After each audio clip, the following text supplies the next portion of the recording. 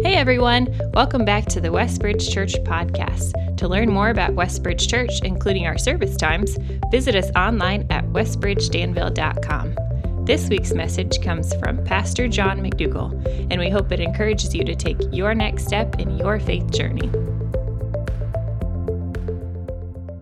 Thank you all, you teachers, administrators, students jumping back into the mix, but it's good to be back with you. And wanted to just say thank you to you as a church family for the opportunity to be away for a couple weeks, and we missed being with you, but the chance just to rest and refuel was good. And you know, one of the areas I thought I'd share that the Lord was working in my heart was in the area of perspective. And it just hit me again. On one day, I was thinking about the time Jesus said to his disciples, "Come away with me to a quiet place and get some rest." And I was thinking, why would Jesus need to do that? Why does he call us to do that? And then it occurred to me that, and maybe you've sensed this in your own life, in the rush and routine of everyday life, big things can become little, and little things can become big. Have you felt that? When you're just cranking and running at high speeds, big things, God's presence and His promise, His calling on our lives, the people around us that matter most, can shrink, and then little things, those everyday problems that can consume our thinking and just mess with this, can become so big, almost out of proportion. And it's in those moments that we step away with the Lord and in the shadow of Almighty, just rest, that our perspective is renewed, isn't it? And God just reminds us, all right, now let's look at your life again with the backdrop of my greatness. And man, it is, our life doesn't change, our circumstance doesn't change, but God does a work, doesn't He? A restorative work, and just reminds us that things of life take their proper size again. The big things become big, the little things become little. And then when we're walking out of it, and hopefully every Sunday we experience this in Sabbath, but also as we take those times of rest, we're filled with strength to serve Him and to run on. And that Isaiah 30:31 works in our life. So appreciated God's work and also the opportunity to do that or to be away, but good to be back together. And don't you love this pick of our Best Advice Ever series? And Team Nair up here, and this is Hoosier Land, precious gift of family. But how do we live in a wise way as we do life as family? This year our theme has been Follow Jesus into a life of doing good. And one of the primary arenas in which we do good, we've been called to do good, is family. And so how do we do that? And God has given us, and I was just reflecting on this precious gift. The one who created the universe, made us, knows how life works, has given us an entire book in the Bible just committed to wisdom in living. And if you could crack the book of Proverbs for like 3 seconds and it could say something, I think I know what it would say. Proverbs chapter 4:7 sums it up. It would be this. It would be Solomon saying this: "Get wisdom. Get wisdom." That verse says, get wisdom. If it costs all you have, get wisdom.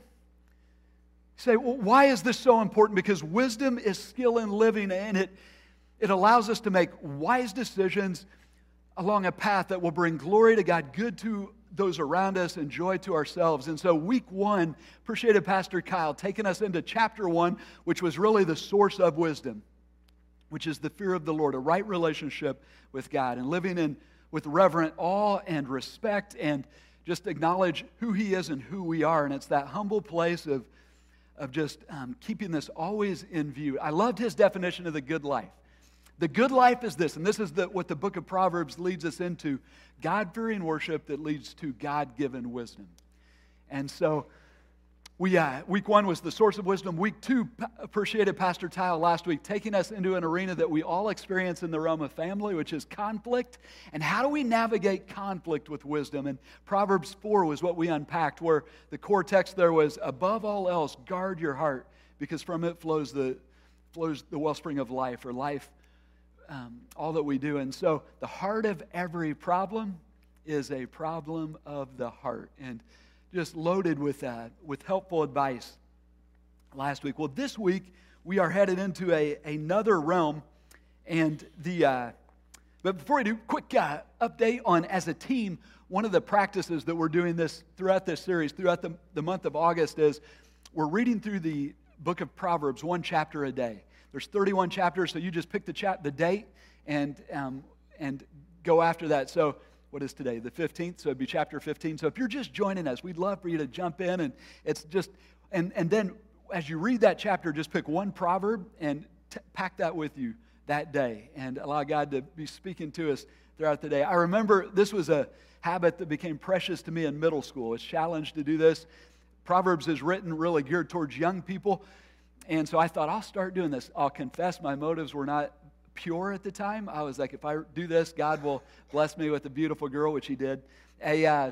Good grades and good success, on the basketball court and popularity, And so bad motives, but God used it despite my motives to guide me towards a life that would be honoring to Him. And so grateful. So talking with Dad a couple weeks ago, come to find out for the past 5 years, and my dad, I would say, if you know him, he's topped out on wisdom. For the past 5 years, he's been doing this at this season in his life. And he's reminding me, God's word is so rich, isn't it? This is God's wisdom on how life works. Relevant for every season. Every season of life's a little different landmines in each season. And the wisdom of God helps us, guides us, not step on those, but rather follow Him into a life that would honor Him. And so we'll go ahead and dig into our text today. It's Proverbs chapter 3, verses 1 and 2 start out this way. Solomon says, "My son, do not forget my teaching, but keep my commands in your heart. For they will prolong your life many years and bring you peace and prosperity." And so notice right off the bat here, the tone of this text, the tone in the context is, my son. This is coming from a heart full of love, a dad to his child. And this is like some of you have had to drop your kids off at college, and it's those moments where you just give them, okay, if you need anything, take this. And for our kids, I remember having a sticky note where I said, okay, these 3 things I want to communicate sometime in the drive, or these final, this is for me to them. And what's my hope? What's your hope as a parent? And Solomon's hope, but our Father's hope for us. What's His hope? Don't you love it? It's that your life would be long and that you would thrive in living. Not just quantity of years, but quality of years, that we would flourish. It's just encouraging to know and comforting to know that our Father in heaven, He wants our life to thrive in Him as we walk with Him and know Him and experience the joy of a life lived in step with Him. That's His desire. And so He's given us this wisdom, and what we're going to discover here is 5 core proverbs to pack with us and live in light of as we experience life. And specifically, these are good for every moment of life, but specifically really important for those game on moments of life. So the big idea is simply this, the challenge: proverbs to pack when it's game on, or 5 proverbs to pack, equipping us to live wise when it's game on. Now, when I say game on, what I mean is, it may literally mean game on when you're in a game, a sport, a competition, and the testosterone is high, and the competition is fierce, and there's conflict that's maybe happening. How do we live wise in those moments? But it's much bigger than that, and it may be game on relationally. When you're about to have a conversation with somebody that matters, and it's one of those, it's going to define the relationship kind of conversation. It's game on. It may be game on in the realm of decision making, where you've come to that crossroad in your life and you've got to choose this way or that way.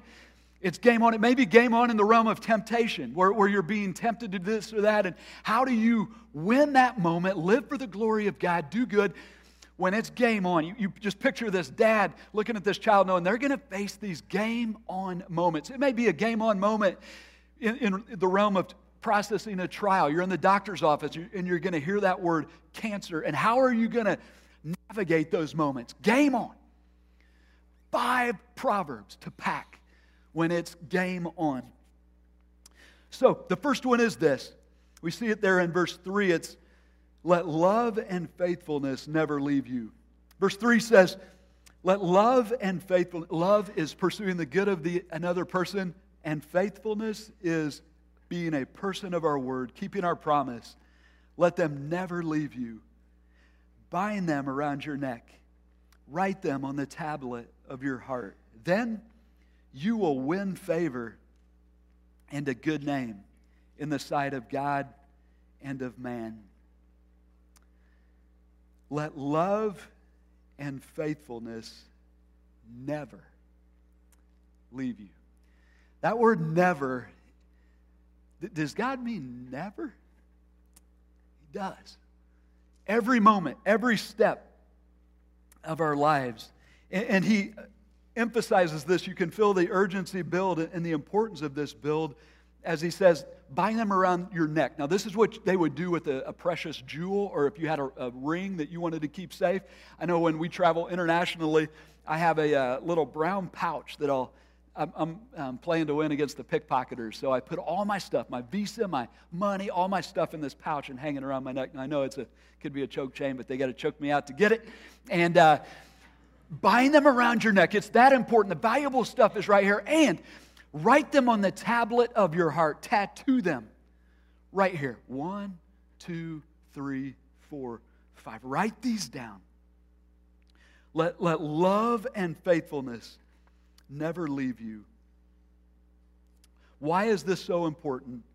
And notice he says, then you will win favor and a good name in the sight of God. That's the ultimate, right? To live a life that's pleasing to Him is our goal, but also a good reputation and a good name among those around us. And does this remind you of anyone? Any thoughts coming to mind? In the Old Testament, it's the words used to describe Samuel the priest, but in the New Testament, Luke 2:52, it's the words used to describe our Lord as He grew in wisdom and stature and favor with God and man. But those two words, love and faithfulness, appear in another place that's really neat as you think about this calling on our lives. When Moses asked God, can I see your glory? God said, come up to the mountain and I'll show it to you. He showed him His glory, and He describes it with what words? Several words, but of those words, love.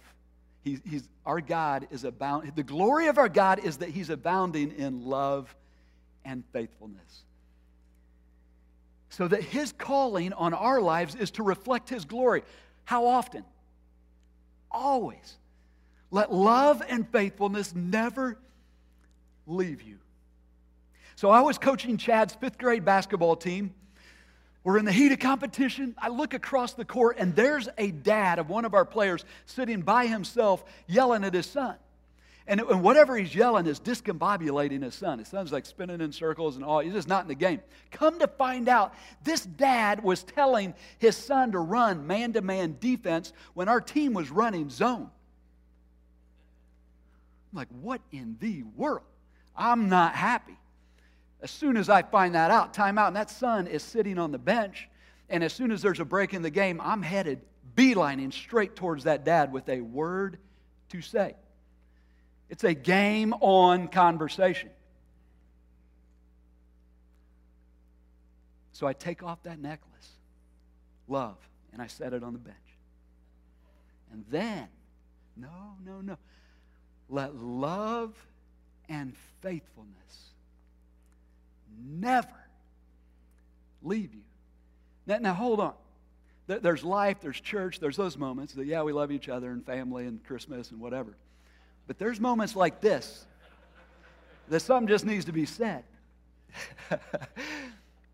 Let love and faithfulness never leave you. Then you will win favor and a good name in the sight of God and those around us. And so how do we live wise when it's game on? The second proverb to pack is there in verses 5 and 6.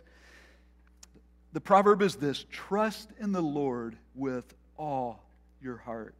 Trust in the Lord with all your heart and lean not on your own understanding. In all your ways, submit to Him, and He will make your path straight. Here you can just imagine the dad seeing the son's life and knowing that many times the son will be tempted to lead a self-led life and go his way versus God's way. And he's saying, don't do that. Trust in the Lord. Yield to His will. Let your primary prayer be, your will be done. Again, who do we see living this out? It's our Lord and Savior. Your will be done, not my will. Trust in the Lord. Notice the word all. I think it's that word that creates some tension in the text. Trust in the Lord with how much of our heart? With all of it. Submit to Him in how many of our ways? All of our ways. I know when it comes to trusting the Lord or yielding to His will, it's like, okay, Lord, I'm trusting You with 98% of my life, but there's this 2% that I really need to win at all costs. So if it means taking off the necklace of love and faithfulness, and I just got to do it. Here He's saying, no. Trust in the Lord with all your heart. And isn't it just a precious truth that when we do, it says the Lord makes our path straight. It's the joy of a God-led life. Can you imagine having the Creator of the universe making your way straight, guiding your steps and providing for you as you go? And this is exactly what He does. I love the way Joshua, who had quite an eventful life as a leader and fought many a battle, faced many a giant, and yet at the end of his life, Joshua chapter 23, verse 14, he says, he's speaking to the leaders, about to die, and he says this: "Now I am about to go the way of all the earth, and you know with all your heart and soul that not one of all the good promises of the Lord your God has failed. Every promise has been fulfilled, not one has failed." Isn't that great? Is our God faithful? Is He trustworthy? Can we trust Him? Oh, yeah. He is faithful. And so, the second proverb, trust in the Lord with all your heart. How do we live wise when it's game on? Third proverb is, do not be wise in your own eyes.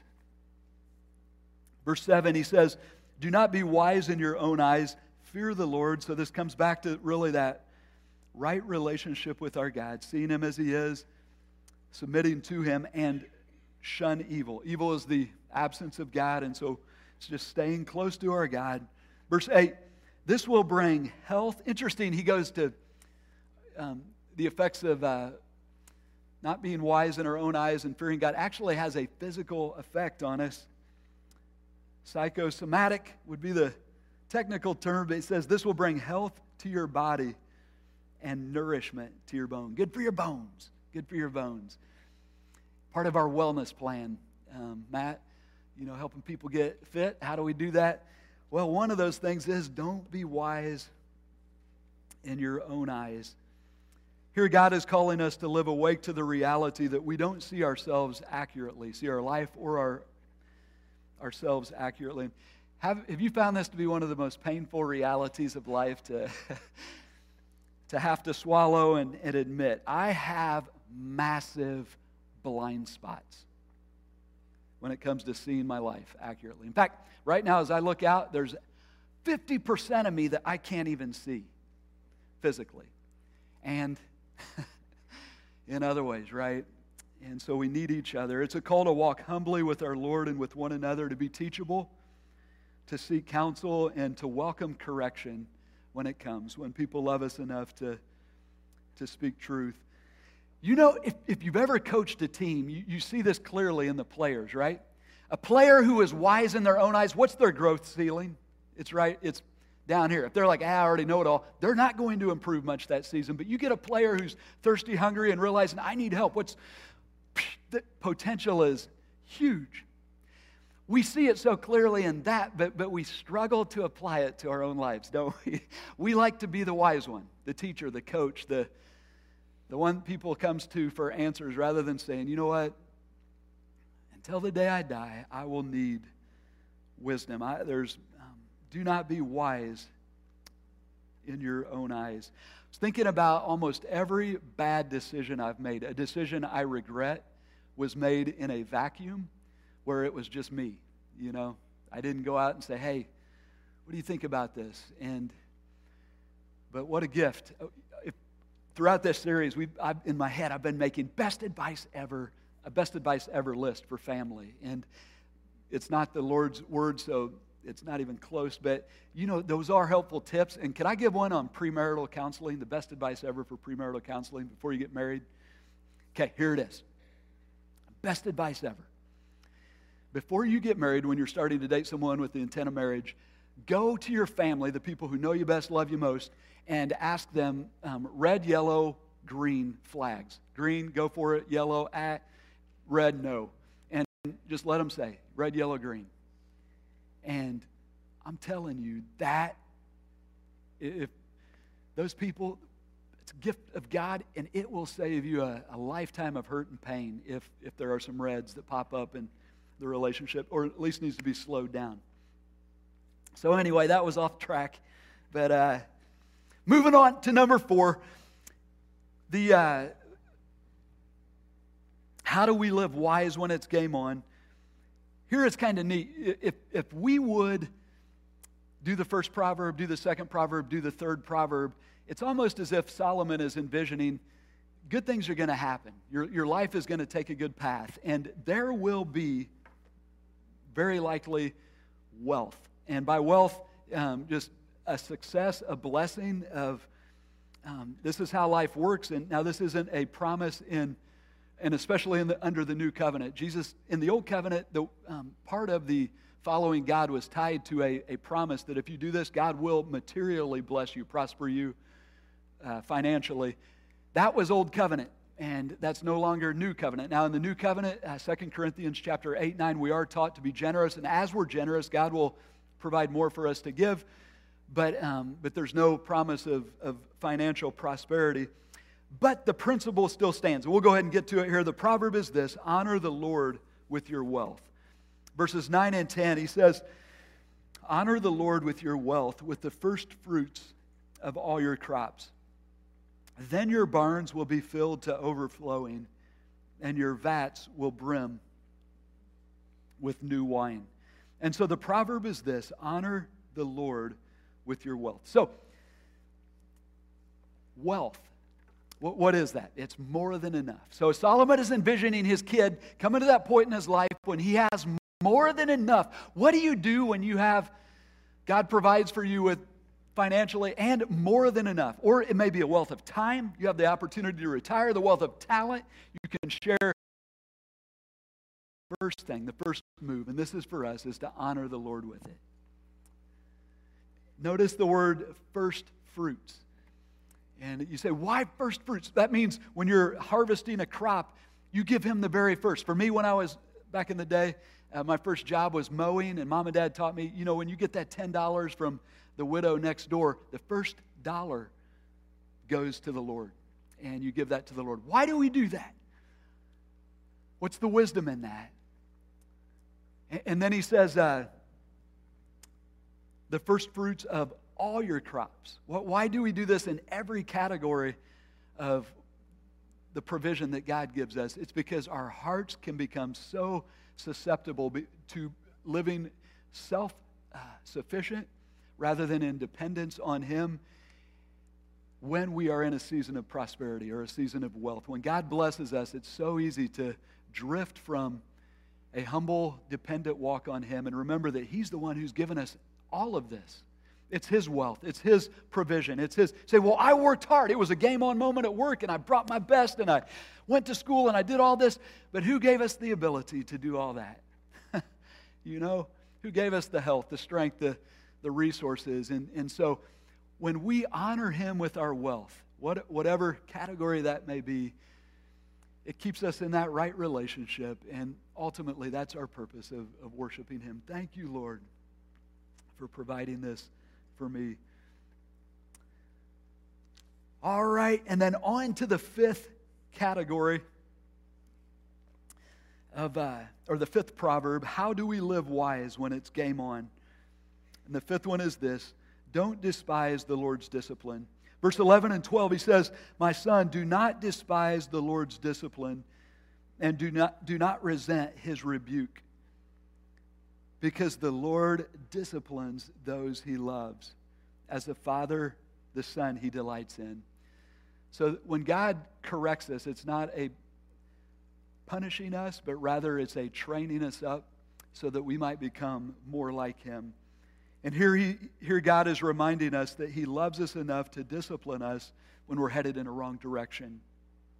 When we're intentionally or unintentionally hurting him, hurting others, hurting ourselves because of unconfessed sin, he will allow us to experience painful circumstances to get our attention, to check us up, and to lead us to confession and to repentance.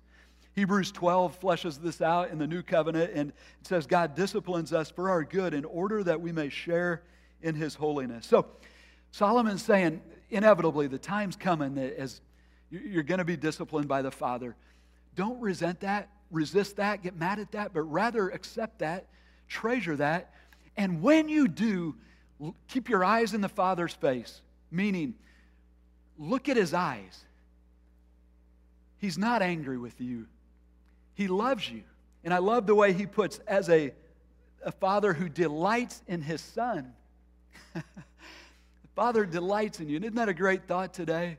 Like as God looks at you, if you're a follower of Jesus Christ, you're in him, you're his child.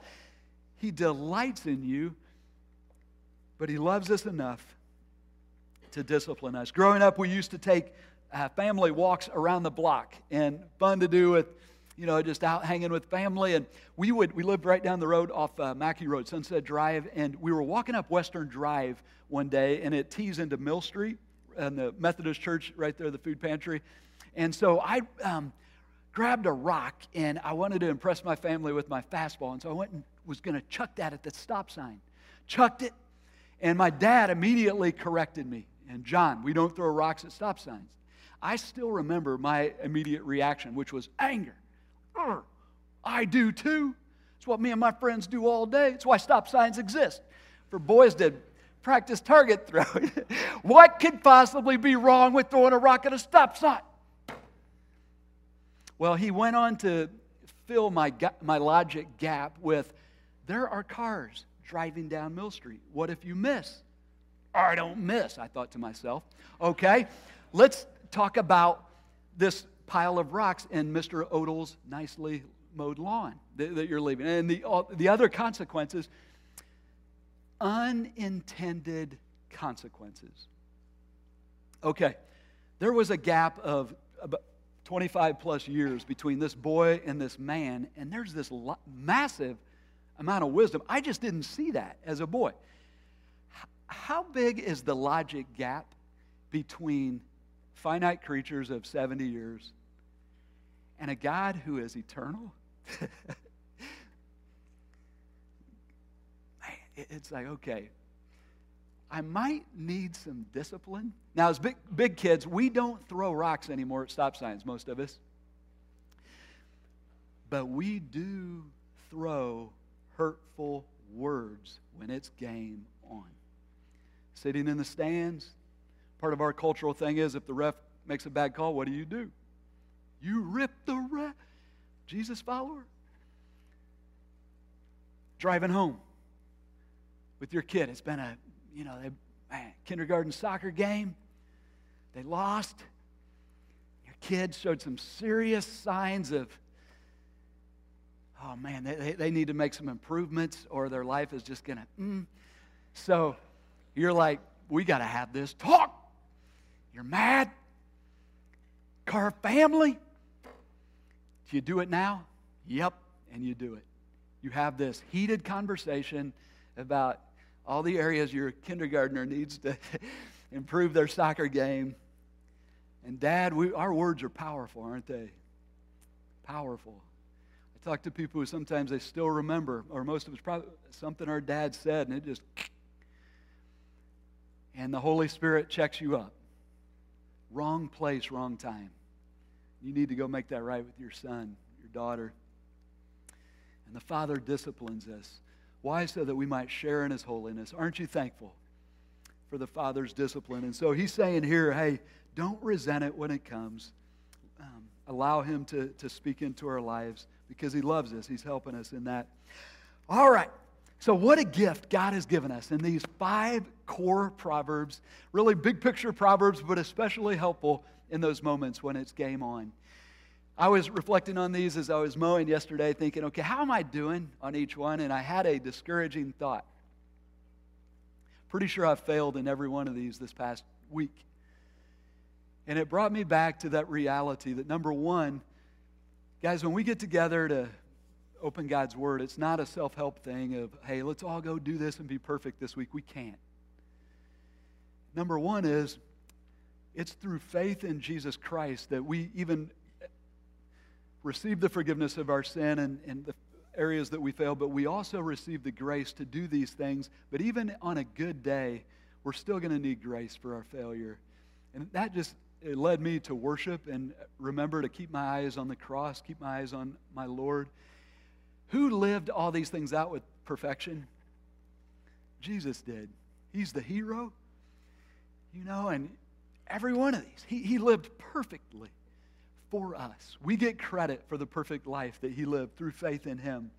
But now, grace is opposed to earning. We can't earn God's favor through grace, but grace is never opposed to effort. And who is going to empower us and give us the grace to do these this week a little better than we did last week? And it's Jesus Christ. And if you don't have a relationship with Him, that's the first step. And I would invite you into that to receive His forgiveness, accepting Him as your Lord and as your Savior, confessing your sin and following Him. And then for all of us who know Him and are following Him, just to say, all right, God does His work in our heart through His Word. So this week, let's groove these things so that eventually they're like muscle memory, where you're not thinking about it so much as just this is wisdom that I'm living on. 5 core Proverbs to help us when it's game on. Because when it's game on, often that's when our testimony is up for grabs. I think about many of us are out on those sports fields and seeking to be a witness for Christ. And there's a lot at stake. And so may we live these out for the glory of God. The end goal is that He would be glorified. So, picture you as as I was thinking through game on moments, I was picturing the stands, how we're going to interact as we sit in those stands this week. I was picturing the coaches' sideline and those of you who are coaches putting these Proverbs into play. Then I was picturing that playing field and players out there, game on moments, and what a gift God has given us. And then I was picturing parents as you sit around the dinner table, as you make those drives home, as you interact with your kids. May God guide us as we put these Proverbs into play. Amen? Amen. Let's pray. Father, we just thank You so much for giving us Your wisdom, preserving this for us. And Jesus, we look to You, and this morning we just worship You as we watch You live, and You live these things out in perfection. You embodied this, but You also empower us to live this out, and we thank You for that. Lord, I thank You for Your grace in our lives, and we do confess how we failed in these areas. We ask You to forgive us, but also, Lord, would You empower us to go out today and to live for Your glory, to live wise, especially in those moments when it's game on. We pray this in Jesus' name. Amen. If you were encouraged by today's talk and believe it would be helpful for others, please be sure to subscribe or share.